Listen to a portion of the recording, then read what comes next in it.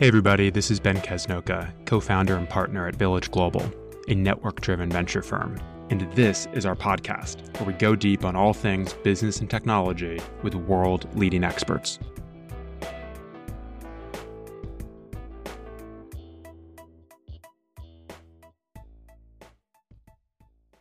Hello, everybody. My name is Olga Sergeyevich, and I am the head of investor relations at Village Global. I am pleased to introduce my guest today, Marc Iserlis.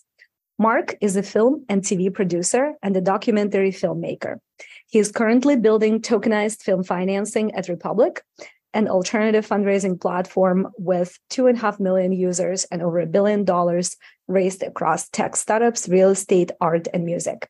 In today's conversation, we'll discuss film finance as an asset class, evolution of the film and content production industry, and how technology is changing it, and tokenizing film finance at Republic. All right, Marc, let's start with your film career. Walk us through the formative elements of your background and some of the key moments of your film career to date. Thank you so much for having me, Olga, and thank you for including me in the Village Global community. So in terms of formative elements of my career, I grew up in Asia, in Singapore, and I think that shaped my fascination with film in a few ways. It probably began as a kid on all those 24-hour flights to and from the US, where I would just stay up the whole time and watch a lot of R-rated movies that I probably wasn't supposed to at that age. I grew up in this weird environment where I was a first-generation American kid going to British schools in Singapore, summers in Beijing, lucky to have traveled the region a lot, and then finally coming to New York for university. So I think I gained this cross-cultural perspective that has shaped my sense of humor and my taste in the kinds of films and projects that I get involved with.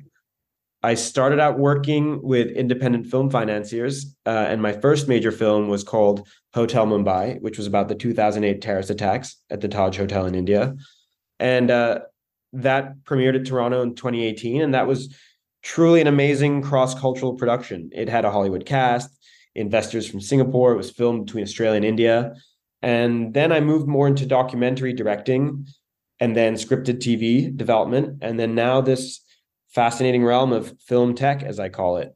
But yeah, I guess being this confused third culture kid, it's hard for me to pick a lane, but I've always made it my MO to be this bridge, I guess, between different cultures or industries, like between the East and the West, or nowadays, film and tech. Now, Hotel Mumbai is a deeply complex, thought-provoking, and touching movie. What was it about the story and the way it was told in the movie which spoke to you the most? Thank you very much, Olga. That means a lot. And I know that it's not exactly light viewing. Growing up in Singapore, I always felt super connected to India. My high school was something like 1/3 South Asian. We had a tandoor serving naan and chaat in our cafeteria. I danced Bhangra. My best friends were Indian. They used to call me the Hindu, actually.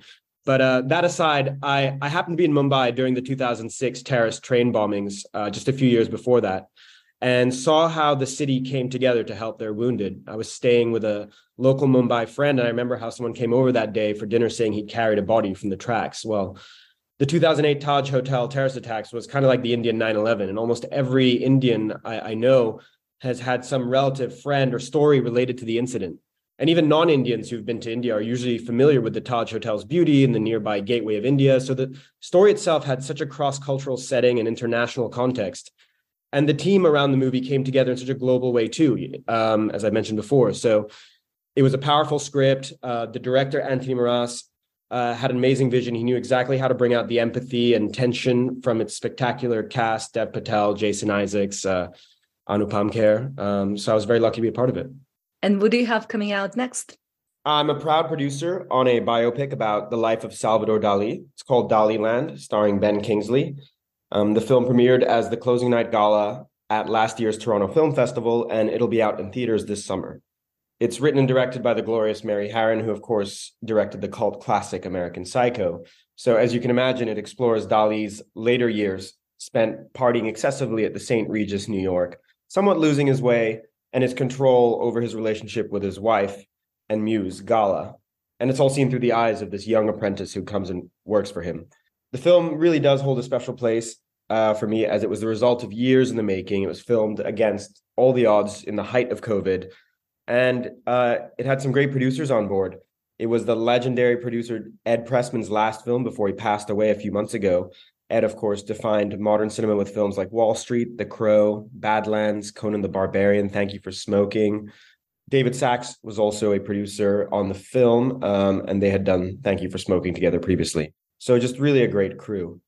And the other thing that I'm working on more immediately now is bringing it back to Asia. I'm producing a docu-series about the China-US heroin trade with my partner, Jonah Greenberg, based in Beijing. It's about one of the largest heroin smugglers between China and the US in the early 2000s, and arguably the first and most successful instance of collaboration between the DEA and the Chinese government. So it's kind of like an Asian Narcos, but it explores this interesting concept around drug diplomacy, where despite the escalating tensions between China and the US, then and now, the two sides do actually work together hand in hand on drug enforcement policy and at the end of the day to catch the bad guys. Well, look forward to both of these films. Visiting Salvador Dali's house near Barcelona a few years ago is one of my favorite travel memories. So look forward to learning more through the film. Now, you've had a chance to experience different types of roles within the film industry. So talk us through what are some of the positives and negatives of being a producer versus being a documentary filmmaker versus being an actor. Oh, acting. Great. I see you dug deep into my beginnings as a glorified extra. Thank you for exposing that to the entire global village. No, it's true. My exposure to the industry did start as an actor, and it still fascinates me today as a craft. One of the most interesting concepts that I remember from years of acting classes is that acting is about behaving truthfully under imaginary circumstances. So one teacher put it to me this way: on stage, you're actually being more truthful than you would be in real life. I mean, think about it. If you're walking on the street and somebody bumps into you, or if someone at work is being horrible, or, if I'm being too long-winded on this podcast, in real life, you'd probably keep your cool. You'd say, don't worry about it to the guy on the street. You'd act professional at the office. You'd smile and allow me to keep talking. But on stage, audiences don't want to see people keeping their cool. You get to really explode and let it all out, tell people to shut up. And that's the stuff of drama. It's an interesting paradigm to consider, that the irony that acting is not about pretend, as most people think, but it's actually about being truthful, unconditionally. But anyways, I must be just too repressed for all that kind of stuff. So I pretty soon realized that producing has a longer shelf life and also makes more use of my third culture personality. And by the way, what does producing really mean? There's many flavors of it, from originating an idea to physically being on set. And in my case, it's been about developing IP, packaging and pitching to talent, and very importantly, securing financing. And the positives, you get to make a movie, baby. The negatives, whether it's scripted or documentary, the industry is kind of in a tough place today, from the decline of the box office to the commoditization of content, to the very dysfunctional revenue models, which in many ways have been compounded by the streamers. So essentially, to use one of my favorite business terms, it can be a long walk for a ham sandwich. Well, we'll dig in more into the value chain of the industry and into film finance as an asset class in a moment. But tell us a little bit about what you're working on today at Republic. What does tokenizing film financing mean? How does it fit within the bigger platform? What are you looking to build? Sure, yes. So I was seeing a lot of these ham sandwiches going around over the years. And then COVID hits and I started heading down to Miami, where all the California tax refugees and crypto bros were taking shelter.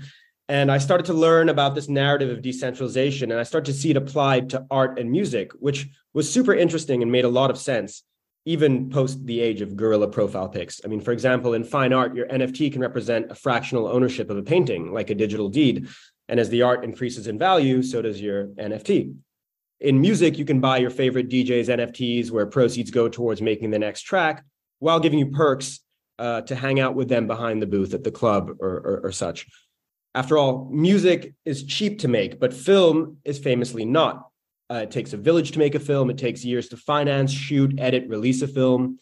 And most importantly, if you invest in film, your revenues come back in the form of ticket sales, syndication royalties, airplane screenings, any other exploitation of that IP. And these are all, of course, securities. And as we've seen in the last few months, many Web3 NFT projects that were marketing themselves with profit-sharing properties have been slapped down by the long arm of the SEC and deemed as illegal securities. So I was doing my research in 2021, and I soon found myself as one of the only film guys at all these tech conferences, which wasn't surprising, as Hollywood is a bit of a bubble.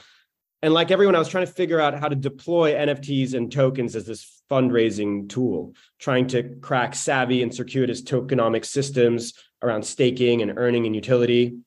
But at the end of the day, I'm a film guy. I didn't go to Stanford for mathematics. This was way over my head. And finally, at last year's Cannes Film Festival, I met the team from Republic, and I saw a really unique opportunity. As you mentioned, for background, Republic is a retail investment platform which has the SEC licenses to issue securities to everyday non-accredited US investors. So for my mom listening in Singapore in English, yeah, we're talking about crowdfunding, but unlike Kickstarter, which is a donation and a thank you, raising on Republic gives you the ability to give profits back to regular everyday folks who want to invest directly into private market assets like startups, tech, real estate, gaming, and now film. And since 2016, as mentioned, we've deployed a lot of money from a lot of users. And over the recent years, I saw Republic starting to offer investments into more alternative asset classes, fine wine, art, tokenized music rights libraries. We've seen that this is a big business, from sales like Justin Bieber's, rights catalog to Hypnosis for 200 million. So when I heard about Republic's Reg CF exemptions, building a film financing vertical was a no-brainer. Republic has this platform that can enable filmmakers to raise equity from their fans and communities and give them a share of the profits and not go to jail, or at least not for securities violations. So it's exciting in many ways. It's democratizing access to private market investments that usually only high net worth individuals or VCs might have had. And there's a tokenized element to it. These equity shares are digital tokens on the blockchain, which means more transparency, lower transaction fees, and the ability to eventually trade your stake in the film on a secondary market. So with security tokens doing the job of the fundraising, you can also then allow all those NFTs to do what they do best: community engagement, utility perks, and ancillary revenue streams coming in even before the distribution of the film. So I found this really exciting, really innovative, not to mention fun and inspiring to sort of educate people in the industry about this new tool. And so would you expect the type of films that get produced, because they are financed by individuals on the platform, would you expect those to be different than what gets produced today in some ways? Yeah, I think that's a really great question, Olga. At first, my ambition at Republic is for audiences and fans to be able to invest and to share in the success of different types of film properties. This could be well-known franchise IP. It could be cause-driven content, or it could even be their favorite athletes or musicians' film debut. I mean, think about those UFC fans who pay $80 a weekend to watch the fight. I bet they jump to be a producer on their favorite fighter's film. But I think one day the dream is that Republic's film platform can also be this place where investors get to browse through all types of premium film projects that are up on the platform, and in a sense, get to greenlight what they want to see made. And that could really reflect some changing tastes. We're hearing a lot about Marvel fatigue, Netflix's algorithm, and the Hollywood echo chamber. And we're also starting to see some Web3 projects and companies which enable creators and fans to co-write stories and originate new ideas together. Of course, building these communities is super important and can complement an equity fundraise or fan raise, as I like to call it. And this is where I do work with Republic's NFT and Web3 advisory services as well to create these engagement ecosystems.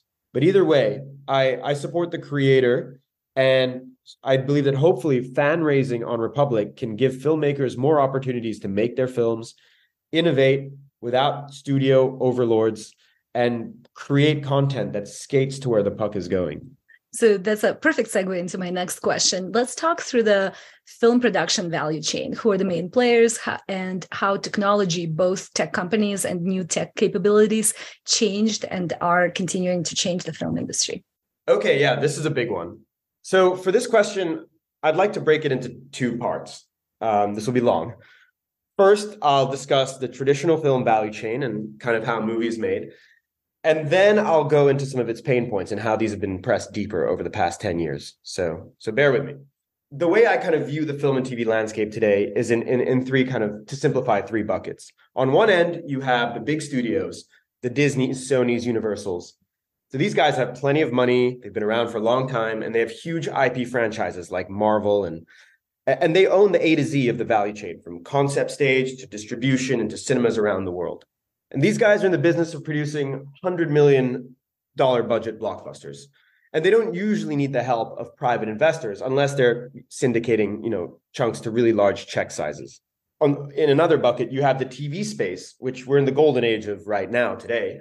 But these similarly don't require much private financing. These days, for example, an episode of HBO's Succession might cost 10 million US. All those great cast members, writers' fees, helicopter scenes to the Hamptons. So 10 million times 10 episodes, you're talking about $100 million season of TV. So you're not really going to independently fundraise and produce that show. You're going to want a big network or streamer to pay for it once you bring them the pitch. And not only that, each streamer naturally has its own style of how they'd execute that concept for their network's demographic. So the same show concept might look very different on HBO versus Netflix or Amazon. So even if you did go off and somehow privately finance a $100 million show, you might not have a buyer at the end of it. So you don't really want to be left holding that bag. You just want to kind of develop the concept and sell it to a network. And these days they'll buy the IP off you in some way and pay you producing or writing fees for it. So the space that really needs help sits in the middle of these two monolithic systems, the independent film space. Now, this is where films usually between the $2 and $20 million range are developed and hustled outside of the big studio system and are funded by private equity investors and ideally, premiered at film festivals around the world in the hopes of being bought by a distribution company that will then market your film, put it out into theaters and deliver huge box office upside. So, if you make a movie for $5 million and it creates a bidding war at a festival and it gets a great distributor who mounts a great marketing campaign, puts it on tons of screens, and it becomes a runaway success, you could make hundreds of million dollars back. You may have heard of these legendary examples, such as the Blair Witch Project or Paranormal Activity, movies made for less than 100,000 and then grossed a couple hundred million in the box office. Or more likely awards darlings like Pulp Fiction or Napoleon Dynamite or Moonlight. Just as in VC, you can achieve these unicorn multiples. But this revenue model has been pressed more and more over the years for a number of reasons. So I'd like to walk you through kind of high level how an independent film is financed usually. And it's a bit similar to real estate where you have equity investors on one hand and you have soft money as well financed by debt. So let's say we have a $10 million film. Olga, you and I, we're independent film producers and we want to make Village Global the movie. So we've spent a bit of our own money to develop the story. That means like optioning rights and hiring a writer to pay for the script. Okay, and then let's say we get the script killer and we want to attach now a killer actor on board to really make this thing fly. So who do you want to play you? Oh, it's such a good question. Let me think about it. I love Sienna Miller, so Let's go with her. Okay, great. Sienna Miller. Love it. Let's call her Sienna, first name basis. So you send the script around town through all your connections, your agents, and the script gets to Sienna and she loves it. She says, I'm going to attach myself to this project. And ideally with that name, it just helps you raise money. And of course, she's going to act in it if it gets funded. So let's say you manage to find some passionate equity investors who love the story, love Sienna, and they agree to invest $4 million, or that's how much you end up raising. So you still have another $6 million of your $10 million budget to fill. And for this, historically, you can turn to two types of soft money. The first, of course, is foreign tax credits. So, incentives from different states or countries where they say, come film your movie in Louisiana, Georgia, Romania, and you're bringing jobs here and you'll get 30 cents back on the dollar once the movie is delivered. But that's once the movie is delivered. So you have to take that IOU for that tax rebate from the state or country and go to a bank or a debt facility and cash that in. So now you have another $3 million. So you have $3 million left now of your 10 million. And the other way to do it is you decide you're going to pre-sell some foreign distribution rights to your film in international territories. So this is where the big film sales markets like Berlin, Cannes, Toronto come into play. It's where we take our poster of our movie, our script, and even, our big cast attachment, Sienna Miller, we take that to a film market and we get these upfront minimum guarantees from territories all around the world. So as films producers, we will hire a foreign sales agency who knows the international market, knows all the distributors, and they'll have meetings all day with Germany, Benelux, Middle East, Singapore, Japan, distributors from all around the world seeking content for their regional box offices. And they'll make deals with them. And these distributors, they'll say, oh, okay, Sienna Miller, this kind of genre. Okay, wow, we know from our historical comps that Sienna can draw X amount from our domestic box office. So they'll tell us if and when we deliver the film, as we're promising, they'll give us a minimum guarantee payment of X amount and maybe a small revenue split from the box office in their territory. So, of course, if the film or property that you're selling is really hot, you can actually raise a lot of money from international pre-sales. But let's say for now you raise the remaining 3 million from all these collective minimum guarantees, these IOUs from all these different territories, and now you take that to the bank, and boom, you're filled. You've got your 10 million equity and soft money in debt. Okay, so obviously this is a Herculean feat as an indie producer, and let's say you manage to wrangle all of your deals, your talent agencies, you make sure your other investors don't drop out, the actors' schedules are free. There's no force majeure events like COVID. I mean, there's a lot that has to happen to then green light and be off to the races and film the movie. Amazing. Okay, so you've made the movie. Now the fun part. Let's do best case scenario here. You shoot for a few months. After editing, it's been a year, and your film turns out great. And you submit it to prestigious festivals like Cannes or Venice. And let's say it gets accepted and it has an awesome premiere. Everybody in town or at the festivals is buzzing about your film. They're calling it an awards baby and all that. So now you need your film to be picked up by a domestic distributor. You've got your foreign distribution sales already taken care of, but the big market is the US and the UK. So these are where distributors like A24, Magnolia, Neon, Annapurna, you want to create a bidding war ideally for these different distributors to tell you how much they believe in the film and to put their money behind it, to give it the best shot possible in marketing and in as many theaters as possible. By the way, you might have seen these names on the screen before of some of your favorite films, and you might have thought A24 was a production company, for example. Well, actually, at their core origins, they're a distribution company whose job it is to go to festivals and pick and buy the best movies, create a smart distribution and marketing strategy for them, and really, really pump them out. So as we're saying, ideally, the movie's so great that there's a bidding war between different distributors, and you want to take the best deal possible. Again, the deal will have a mix of a minimum guarantee, which the distributor will say, no matter how the movie does, you'll get this much amount upfront. And they'll also have an agreed upon marketing spend.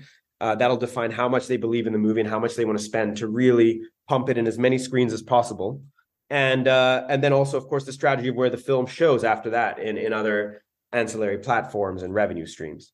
They'll also discuss the distributor fees and the revenue splits. So anyways, the best distributor will believe in the film's potential the most, and they'll cut you the best deal with the best minimum guarantee and the best splits from the ticket sales. And if they're more conservative, of course, they'll give the film a shorter theatrical window and try to make a deal for straight to cable or streaming.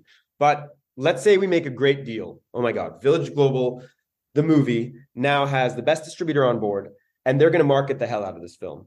Awesome trailers, posters on the subway. They might even change the title to something sexy like Viva la Venture. So they release it theatrically, and now the money starts coming in. Okay, here we have the famous film waterfall, and it goes high level like this. First, the exhibitor or the theater chain takes roughly half of all ticket sales, maybe a little less, depends on the deal.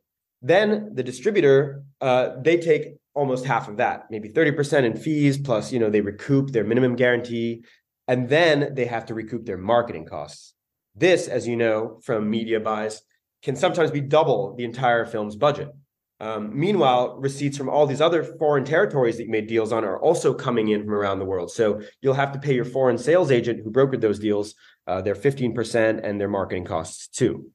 So this is all coming off the top of ticket sales. Then what's left goes to pay back that debt, which was used to cover your tax credits and foreign pre-sales IOUs. And that's usually with about 12% interest. And then there's the union fees, deferred costs, collection account fees, until finally what's left goes to paying back equity investors at their principal plus a 20% premium. And then there's the net profits pool for the long tail of the film, which is split 50-50 between the producers who can give points to their cast and crew and whoever, and the equity investors who split up their 50% pro rata pari passu. And ideally, you continue to make money over the long tail of the film in residuals, royalties, secondary showings, Broadway remakes, and of course, the glorious cult following that our film Viva la Venture will create. Okay, so that was a lot. That's kind of beginning to end, soup to nuts of an independent film financing and distribution journey. So we'll take a breath, but to answer your question, how has tech started to change the industry? Well, over the years, as I'm sure you've seen and heard, people have started to go to the cinemas less. People got nicer TVs at home and started going out more just for the tentpole blockbusters. Take the family to the Marvel or Avatar, but watch the Blue Valentine or the Lobster when the kids go to bed. And then, of course, in the 2010s, the streamers started ramping up. So these streamers started to go to the film festivals and splash their cash and basically outbid all the traditional theatrical distributors. So for our $10 million film, rather than make deals with these distributors around minimum guarantees and what it will take to recoup from hefty marketing costs and risk unknown theatrical performance, Netflix would just come and buy the film out for a large lump sum and basically put you and your investors in the black. Of course, this can be great, and we still see this happening with films like, even at this year's Sundance Festival, Fair Play, a small budget indie that Netflix bought for $20 million. So these films and its investors, they don't have to worry about losing money in the precarious waterfall and getting to recoupment.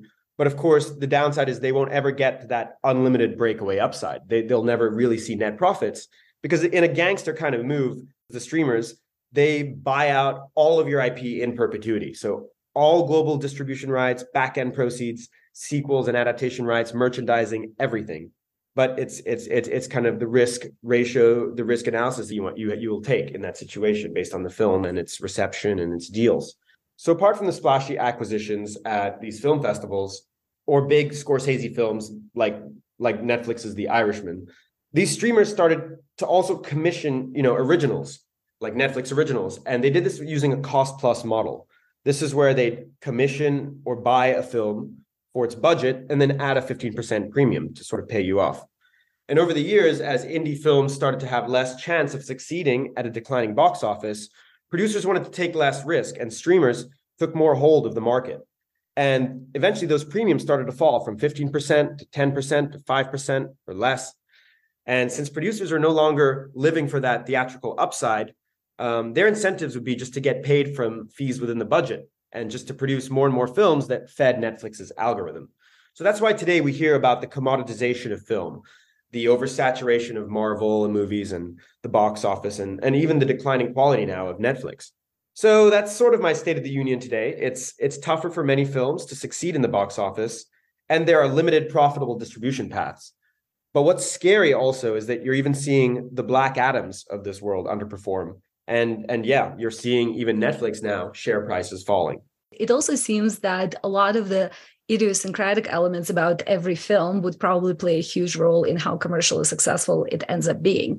So what would be your advice for investors who want to invest in this asset class, because it probably has higher likelihood of being uncorrelated to other asset classes? So if I guess one route would be to go on Republic and see what financing opportunities there are available. But just overall, should you think of it as a portfolio? It seems that it's in many ways very similar to venture capital portfolios, right? In terms of it's a power law business. So what would you recommend for investors who look to allocate, both in terms of, how to do it on a portfolio basis, but then also, should they work with certain types of intermediaries, and how should they think about de-risking?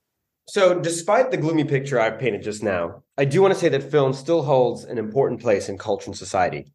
And it can be a lot of fun to make a movie. And if you follow your passion and your taste, you do sometimes achieve breakout successes. Films like Little Miss Sunshine, which cost $8 million and made over $100 million in the box office, or Slumdog Millionaire, which cost $15 million and grossed $368 million worldwide. And My Big Fat Greek Wedding did the same. Rocky was made for $1 million, and today that franchise is now worth $1.7 billion. Same thing with the Saw horror franchise. And believe it or not, even the original Star Wars is considered an indie film with a budget of $11 million. And today that franchise is worth 60 to 70 billion at least. But of course, these unicorns are few and far between. So it's not dissimilar to VC investing, where to hedge your risk, it's best to invest in a portfolio or a slate of films. And your movie doesn't have to be a best picture winner to make money. I mean, for example, genre films like horror and sci-fi are cheap to make and have loyal fan bases who still turn up to the cinemas to watch them. And these films consistently make returns. So we've also seen a heyday for the documentary genre, another low budget medium, which has become an entire industry for network commissioners. So a lot of investors, find film financing exciting, inspiring, and after all, it's art. And what's exciting for people like me is the obvious fact that this industry is extremely ripe for disruption for many of the reasons I've described above in the film value chain. And this is, again, where I'm super excited about what we're doing at Republic. My thesis is that the more you can finance a film through equity on platforms like Republic, using communities, the less debt and third-party fees you have to take on to fill the budget. And the sooner then that the waterfall can pay back these investors without all these other people above you. And also as a film's producer, with a community that you have, you can leverage this in a distribution deal. Let's say you have 1,000 investors behind your film.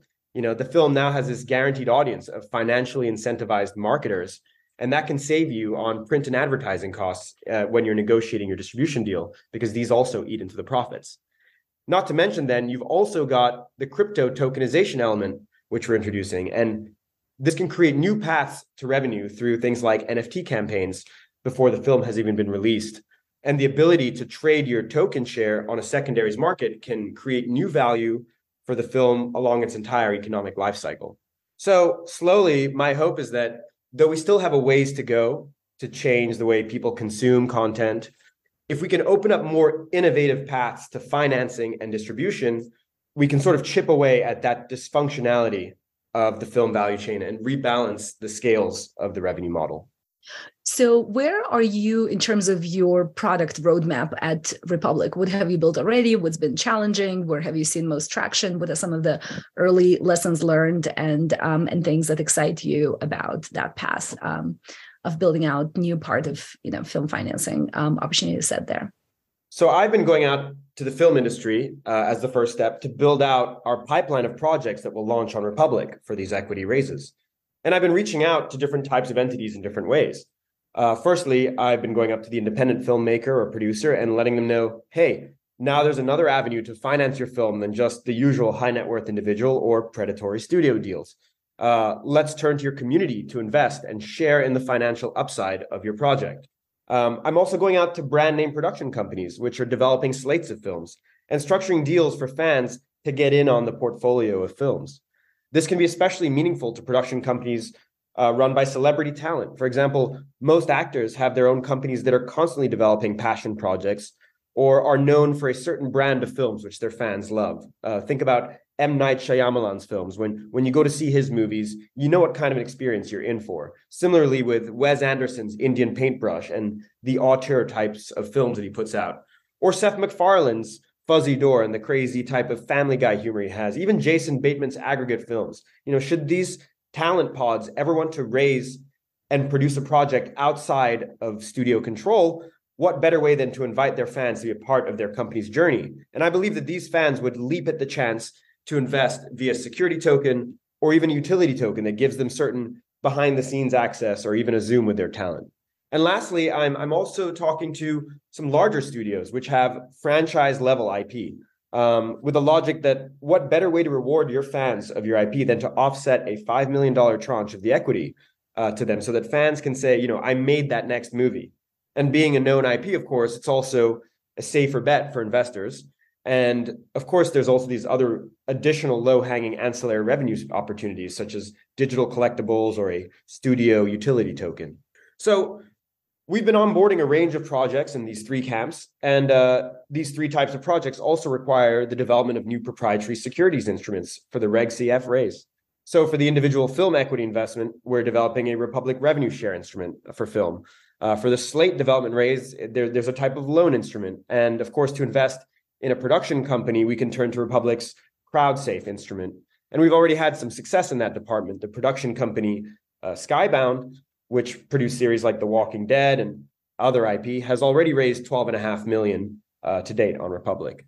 Of course, there's significant challenges in the need to educate and inform the market, both to filmmakers and producers, that there are these new financing tools available and how they work, and also to distributors and studios that we can be this complementary path to engage audiences and create new revenue streams.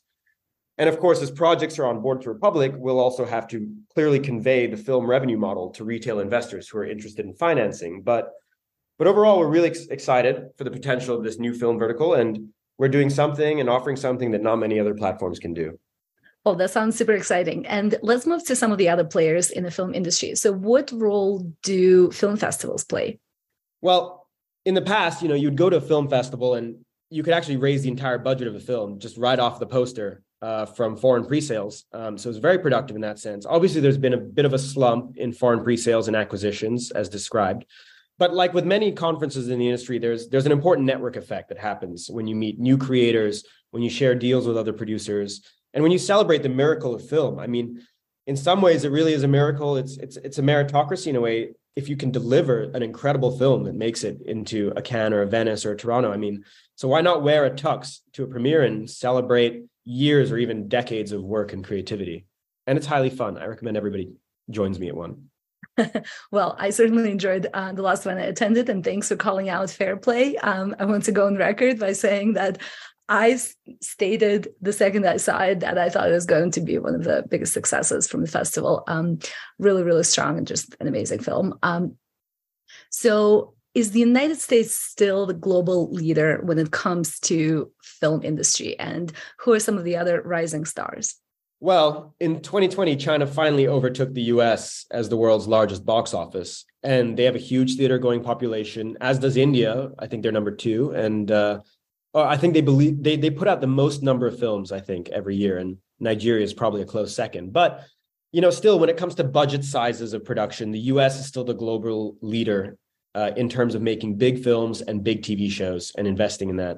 I do believe that this is the golden age of long form storytelling that we're in. It was pioneered by shows like The Sopranos, The Wire, Breaking Bad. I mean, I think this has really still been established in the West. And it's known that Asia's budgets for similar products are half that of the US's. But I hope that's going to change. I mean, what's really encouraging is that the Korean wave of films and TV are really, picking up heat. From Crazy Rich Asians to Parasite to Squid Game, mainstream domestic audiences are finally happy to look more global, more outwards than just Europe or South America. They'll read the subtitles in different languages. And so with my roots from Asia, I want to be very bullish on that cross-cultural dream and invest in developing content with Southeast Asia, for example, which has an English-speaking culture and an incredibly diverse cosmopolitan history and a population of over 600 million. And what, in your opinion, is key to good storytelling? And what are some of the ways for people to get better at it? Oh, man. Okay, I know there might be a lot of truly brainiacs in Silicon Valley, but the one leg that the film industry still has to stand on is that we are the best storytellers, period. I once took a course with a famous story consultant and lecturer called Robert McKee, and he made an argument that telling a good story that has believable character development, that grips the audience's empathy and suspends their disbelief and rewards them throughout the story, surprises them at the end, is maybe the hardest thing in the world to do. He says it's even harder than nuclear physics because math is still based on laws, while a story is originated purely from innate blue sky imagination. I don't know, maybe it's kind of true, but how often these days do you watch something, but then something is trite or predictable, or it's solved too conveniently, you've seen it before, or the ending is a letdown. Despite all the other good things that have happened in that show, you throw the whole thing away because you're disappointed by that ending or whatever. I mean, audiences have just become extremely, extremely savvy today. We've been spoiled by so much good content, and it's getting harder and harder to impress us. So, we're in the age where you have people who aren't just going to watch the new celebrity talent vehicle. They want to see the next Aaron Sorkin show. So there are certainly structures that follow human storytelling traditions, the hero's journey, the 5-act structure, which has an exposition, a rising climax, a falling action, and a resolution.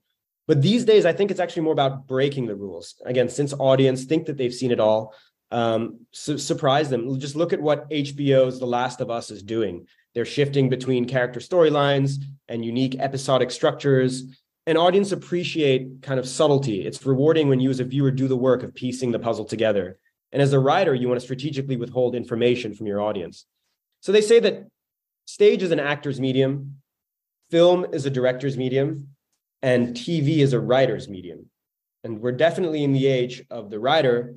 But if you're asking me, hey, what do I know? I'm just a producer or a fintech bro now. I don't know which one's worse. So I cannot not ask you about one of the greatest cultural phenomena of last year, White Lotus. Why has it become so popular? Oh, yeah. Who doesn't love a White Lotus? I think it's definitely the cream of the crop in terms of the recent flurry of eat the rich content.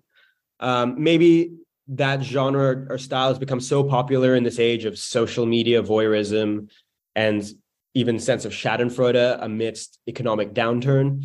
I mean, the excesses of wealth is an easy target. It comes down to execution.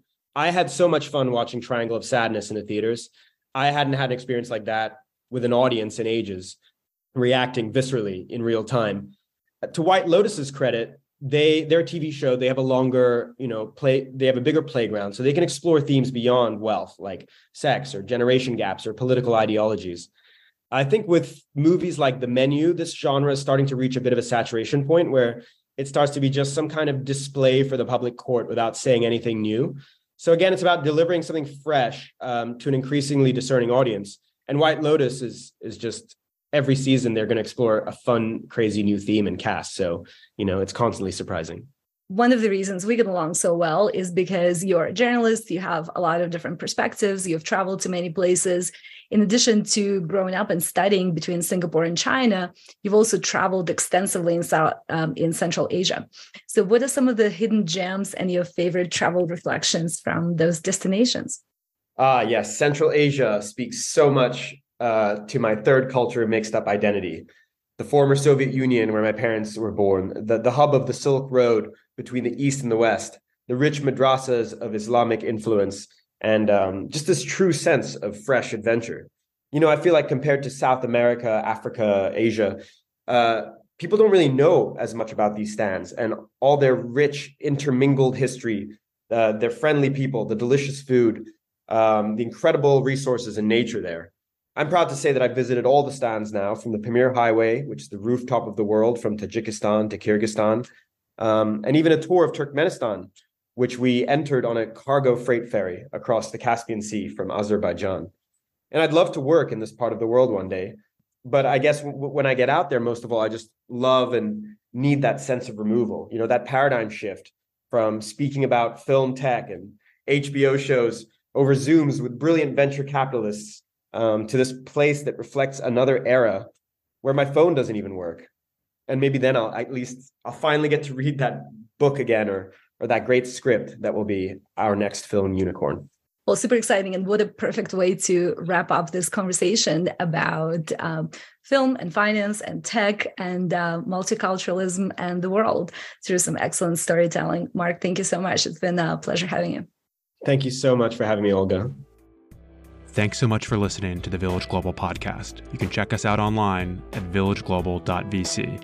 We'd love to hear from you, your feedback, your ideas, your inspirations. You can email us at hello@villageglobal.vc.